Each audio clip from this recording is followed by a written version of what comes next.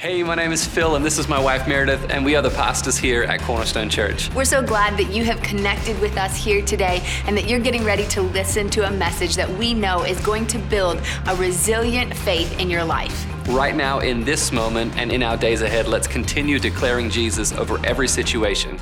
Enjoy the message. Why don't you turn with me to the book of Luke? The book of Luke, and you can go all the way to chapter 24. If you are part of Cornerstone Church, you know that over the last several months, we have been journeying through the book of Luke, and we are almost to the end. And starting in Luke 24 and chapter 33, it says, "And they rose that same hour and returned to Jerusalem, and they found the 11 and those who were with them gathered together, saying, 'The Lord has risen indeed.'" Come on, somebody say that today. "The Lord has risen indeed and has appeared to Simon." And then they told what had appeared and had happened on the road, and how he was made known to them in the breaking of the bread. Jesus, I thank you for what you're about to do today. I thank you for the word that you have spoken to me, and I thank you that you are a God who walks with us and journeys with us. In your name, amen. So these are some of Jesus' disciples who have just found out that he in fact has risen just like he said. They're not a part of the 3 that are Jesus' closest inner circle, and they're not a part of the 12 who are now the 11 who traveled everywhere and whose names you hear often, but they're part of the larger group of Jesus' disciples. And they've had a week and a half. They have gone over the last 7 days from hearing shouts of Hosanna cried to a temple cleansing to Jesus being betrayed by one of his followers to everyone scattering to Jesus being beaten and broken. They went to Pilate and back to Herod and then back to Pilate again. And then there was a crucifixion and then no one could be found. And then he was buried in a tomb, and now it's already into the 3rd day, and they find themselves wondering how they got themselves here. They find themselves in a place where the last week has caused them to question everything that they thought that they knew, everything that they thought that they were walking with and walking towards and believing for. I don't know if you've ever gone through a week that made you question your entire life. But over the last week, they are reevaluating everything. The last 10 decisions that they made, what they've been doing for the last 3 years, wondering if they have wasted their time and wasted their energy and wasted their efforts. They have no idea how they've gotten themselves to this place. So they decide to go for a walk. They decide to go for a walk and for a talk together. And I can promise you that there are some walks that have saved my sanity in my life. There are some times where a little walk down the road with a friend is all you need to get you back on track. And so these two go for a walk on a road from Jerusalem to Emmaus. Let's look at it together, starting in verse 13 of the same chapter. It says, "And on that very day, the 2 of them were going to a village named Emmaus, about 7 miles from Jerusalem." They're going for a long walk. "And they were talking with each other and all of these things that had happened. And while they were talking and discussing together, Jesus himself drew near and went with them." These 2 have found themselves on a walk because they don't know what else to do. And it tells me that in this moment of uncertainty and this moment of unclarity, that who you process with and the fact that you process and how you process what you have gone through matters. That there is something about taking time to process all that they have just gone through, all that has transpired in their lives over the last 3 years and over the last 7 days and over the last 48 hours. It matters that they take a moment to process. And I think that we must learn how to process. We must learn how to process the things that we find ourselves going through and the things that we find ourselves. It's our reaction often to just move forward. Several years ago, Phil and I had this dog. And this was a dog, it was the dog that we had when we didn't have any kids. So there's a dog that you have when you don't have any kids. And there's a dog that you have if you have kids. And the way that you love and you care and you admire the dog that you have when you don't have any kids is very different from the dog that you have when you have kids. The dog when you have kids is like, oh, you want food too? The dog that you have when you don't have any kids is like, we bought it matching Christmas pajamas to go along with us. It got its own Easter basket today. That's the dog that you have when you don't have it. That's the dog that we had. And we were on a trip one time, and we were away. Someone else was at our home watching our dog for us, and the dog got hit by a car. I know. It was horrible. It was very traumatic. So we come home from our trip, and we're, realizing the reality of our new life without our dog. And I say to Phil, I've been looking at some dog breeds, and I think we should get a new dog. And he says to me, in all wisdom, I think we should take a minute and we should process this. And I was like, your thing probably makes more sense than my thing. Fine. And so we took a minute, and maybe it's just a pet, right? But how often do we do that in every area of our life? We finish books and we just move on to the next book without taking time to actually process and apply the information. Like I see people who are like, I'm reading 52 books in a year, and that's awesome. But have you processed it? Have you done anything with it? Have you begun to apply it in your life? And we just move on from one book to the next, from one job to the next, from one relationship to the next, from one bed to the next, from one home to the next, from one church to the next. We just jump from thing to thing, from place to place, without taking a minute to pause and to process. What just happened? What did I just go through? And these guys take a minute to process on a walk what's going on. And it's funny because some of the translations actually say they were walking and arguing about the things that they had gone through.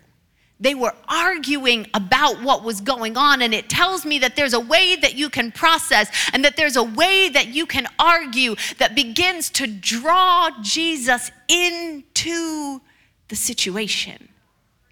That it matters how you process, and it matters who you process with. You can't just process what you're going through and what you've been through and what you're trying to make sense of with just anybody.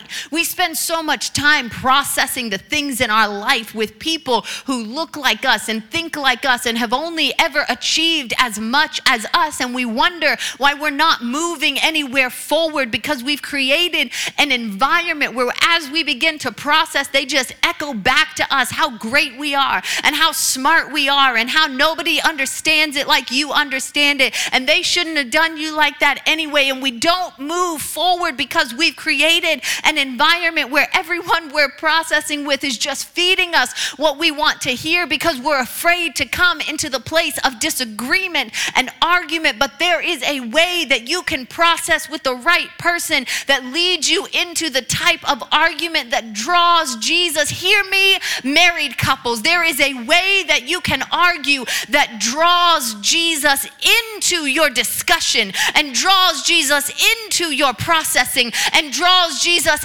into your argument. And these two boys find themselves on a road unclear and uncertain, arguing and processing what it is they've been through. And there's something about the way that they're doing it that before they know it, they find Jesus walking alongside them. They drew Jesus into the situation. And then in verse 16, it goes on and it says, but their eyes were kept from recognizing him. And he said to them, what is this conversation that you are holding with each other as you walk." And they stood still, looking sad.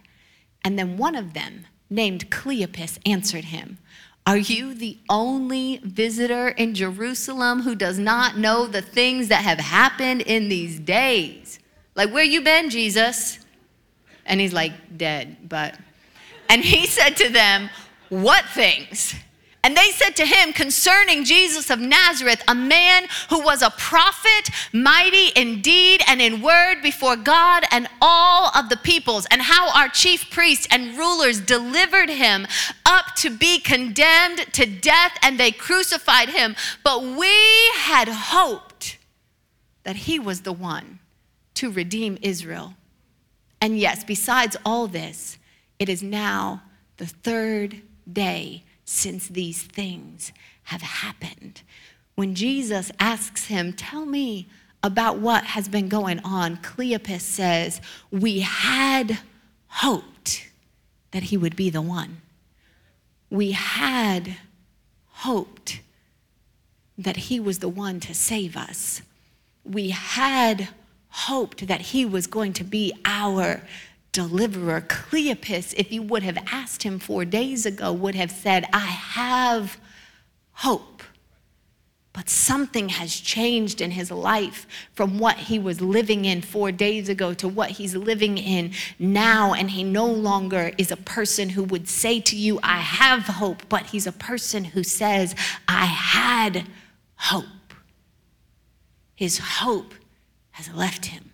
Like a cup that's been poured out, he has set down his hope, because everything that he has been walking through has been far more gruesome than he ever thought that it would be. And it has been far more complicated and far more confusing than a place that he thought he would find himself in. And so Cleopas no longer has hope. Hope is just a memory of something that he used to have. It's just a memory of something that he once knew something about. He can remember what it was like to have had hope, but he no longer has it. He no longer obtains it. He no longer possesses it. It's just something that he used to know about.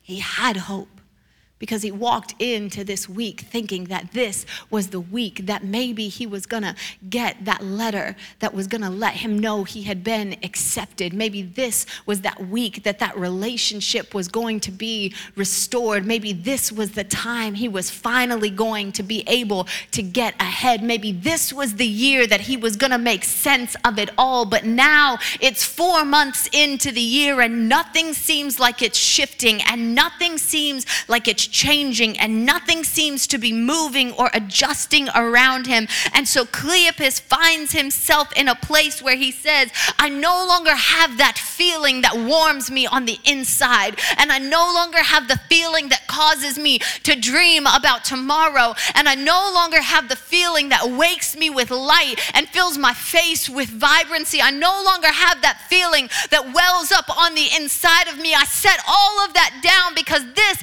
is not what I thought it was going to look like. And this has brought me to my hope has left me, and my hope has failed me, and my hope is now sitting over there on the other side of the last couple of days because I no longer have hope. I had hope."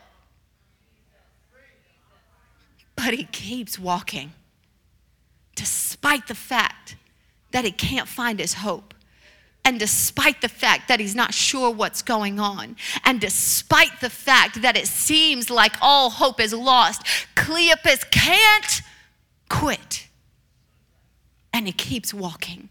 And it keeps taking one step at a time. And there's something to be said that even when it feels like hope has escaped you, and even when it feels like hope is outside of your fingertips, that I can keep walking with you if you've lost your hope. I can't keep walking with you if you sit down and if you quit. In the midst of the confusion, in the midst of the uncertainty, in the midst of not knowing what's going on, you have to find a way to just just keep walking, to just keep taking one step after the other step, to just keep putting one foot in front of the other foot, to just keep telling yourself, just give it one more day, just give it one more try, just give it one more chance. If you just don't hope, just don't quit in the midst of losing your hope, because what Cleopas is getting ready to find out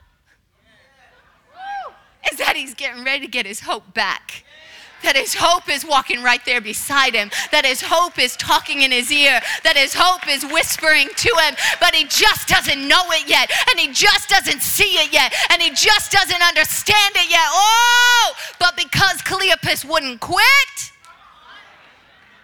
he's about to get his hope back. And he keeps explaining it to Jesus. He says, moreover, some of the women of our company amazed us because they were at the tomb early in the morning. I don't know if he's amazed about what they said or that they were there early, but they amazed him because they were at the tomb early in the morning. And when they did not find his body, they came back saying that they had even seen a vision of an angel who said that he was alive. And some of those who were with us went to the tomb, and they found it just as the women had said, but they did not see. And he said to them, Jesus cannot take it anymore. He says to them, "O foolish ones, and slow of heart to believe all that the prophets have spoken.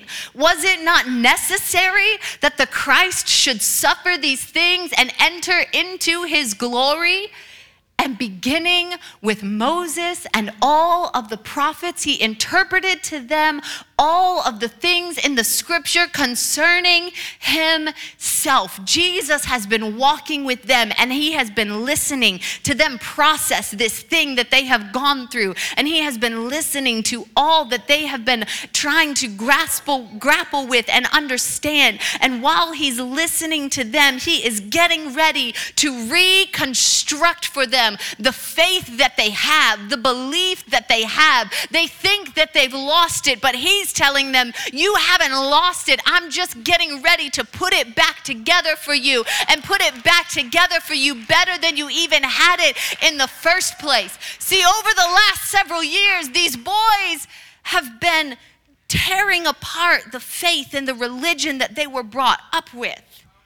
They found themselves unsatisfied with the religion of their youth, but they also found themselves unable and unwilling to let it go. And now they find themselves in a place where they have the scattered pieces of their belief sitting around them, laying around them, and they're not quite sure what to do with it, because you can't put it back together without Jesus.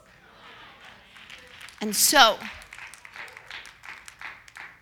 Jesus begins to reconstruct for them the faith that they have.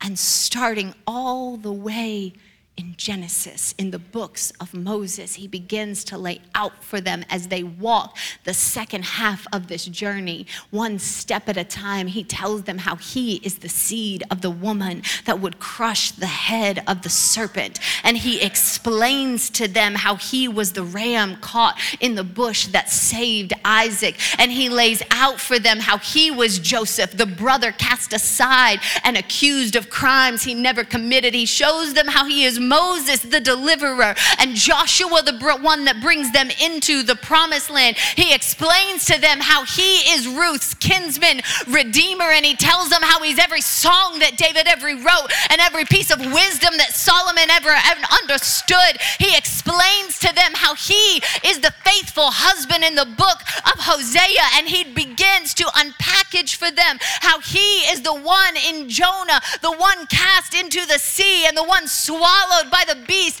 of death and of destruction. But the beast couldn't hold him, and it couldn't have him. It had to reject him and spit him out, and he had to come out, and he lays it all out for them, and he says, let me show you, let me reconstruct for you this picture that I am the one that you have been reading about, and I am the one you have been learning about, and I am I am the one that you have been studying. I am the very resurrection and the light. Don't you see how every prophetic word that has been spoken for generation on generation, that I am that fulfillment?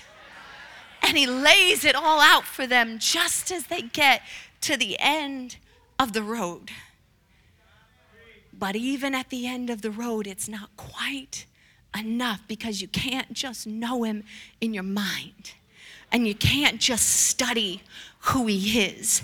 And it says that they get to the end and Jesus starts to go on, except where they invite him to stay. They invited him because Jesus will walk with you. But if you want him to stay with you, you have to invite him. And there are some people who Jesus has been walking with you, and he has been explaining to you, and he has been bringing understanding to you, but you haven't yet invited him to stay. And today is about to be your day to invite him to stay with you. And when they invited him to stay, it says that they sat down for a meal. And when they sat down for a meal, he took the bread and he broke it. And when he broke the bread, it's the symbolic start of the meal that they were getting ready to have. And the meal is the place of intimacy with him. And the meal is the place where heart to heart and soul to soul they would connect at the table. And all of the things that they knew, and all of the things that they understood, and all of the things that they thought they had been studying about him, when he snapped that bread, it dropped from their head into their heart, and it dropped from their minds into their soul. And it says their eyes were open. And they knew that it was Jesus.